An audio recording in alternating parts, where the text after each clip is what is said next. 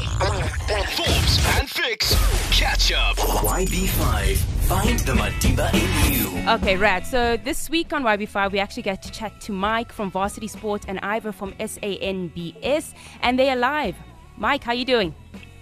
Fixie, good and you? Good. Tell us a little bit about the collaboration that you're doing with SAABS and blah, blah, blah, yeah. So this is the first year that the F&B Varsity Cup has partnered with the South African National Blood Services, as well as the Western Province Blood Transfusion Services, because there's just a huge demand for blood donation in this country, particularly from the youth. That's one segment of the audience who just don't seem to be coming to the party. And so Varsity Cup this year, as I said, partnered with them, and it's been a fantastic uptake. So you can go into any of the blood donor centers around the country, donate your pints of blood, and nominate one of the F&B Varsity Cup universities who you'd like to donate your blood in the name of. And then we've got a whole ranking system, and it's proven very successful. I mean, so far we've had a 20% increase year on year in the blood donations. And so far we've donated, in the name of Varsity Cup, 23,500 pints of blood.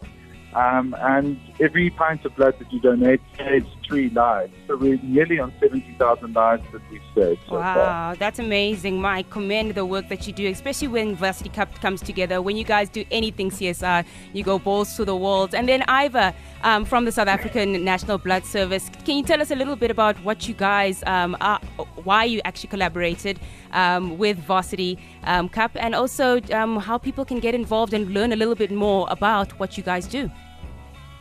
Well, thanks very much. And Mike, thanks very much for the kind words. Absolutely. As Mike said there, we really want to focus on our youth. And when Varsity Sports came along and said, let's get involved, we jumped at the opportunity. And the partnership thus far has been fantastic. We've seen unbelievable growth in our blood drives and donor centers that are near universities.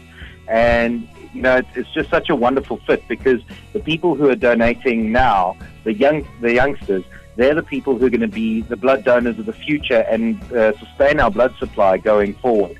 And like Mike said, it's a fun element where people can go in, vote for their team of choice, and really encourage their friends and family to get involved as well. You know, there's obviously a lot of myths and misconceptions around blood donation, which people are more than welcome to go to our website and find out. You know, and there's a lot of stuff there that will help them dispel their fears as well. What we need to realize, though, is that less than 1% of South Africans currently donate blood. So we really want to push as many people as possible to give blood, not just once off, but do it on a regular basis as well. Awesome, Ivor, and you're on the right platform to do that with 5FM and, of course, with Varsity Cup. Wish you well and good luck for the year. If you want to find out more details, it is www.sanbs.org.za. Youngblood 5 supports the 100th centenary celebration of the Nelson Mandela Be the Legacy campaign. Find the Madiba in you.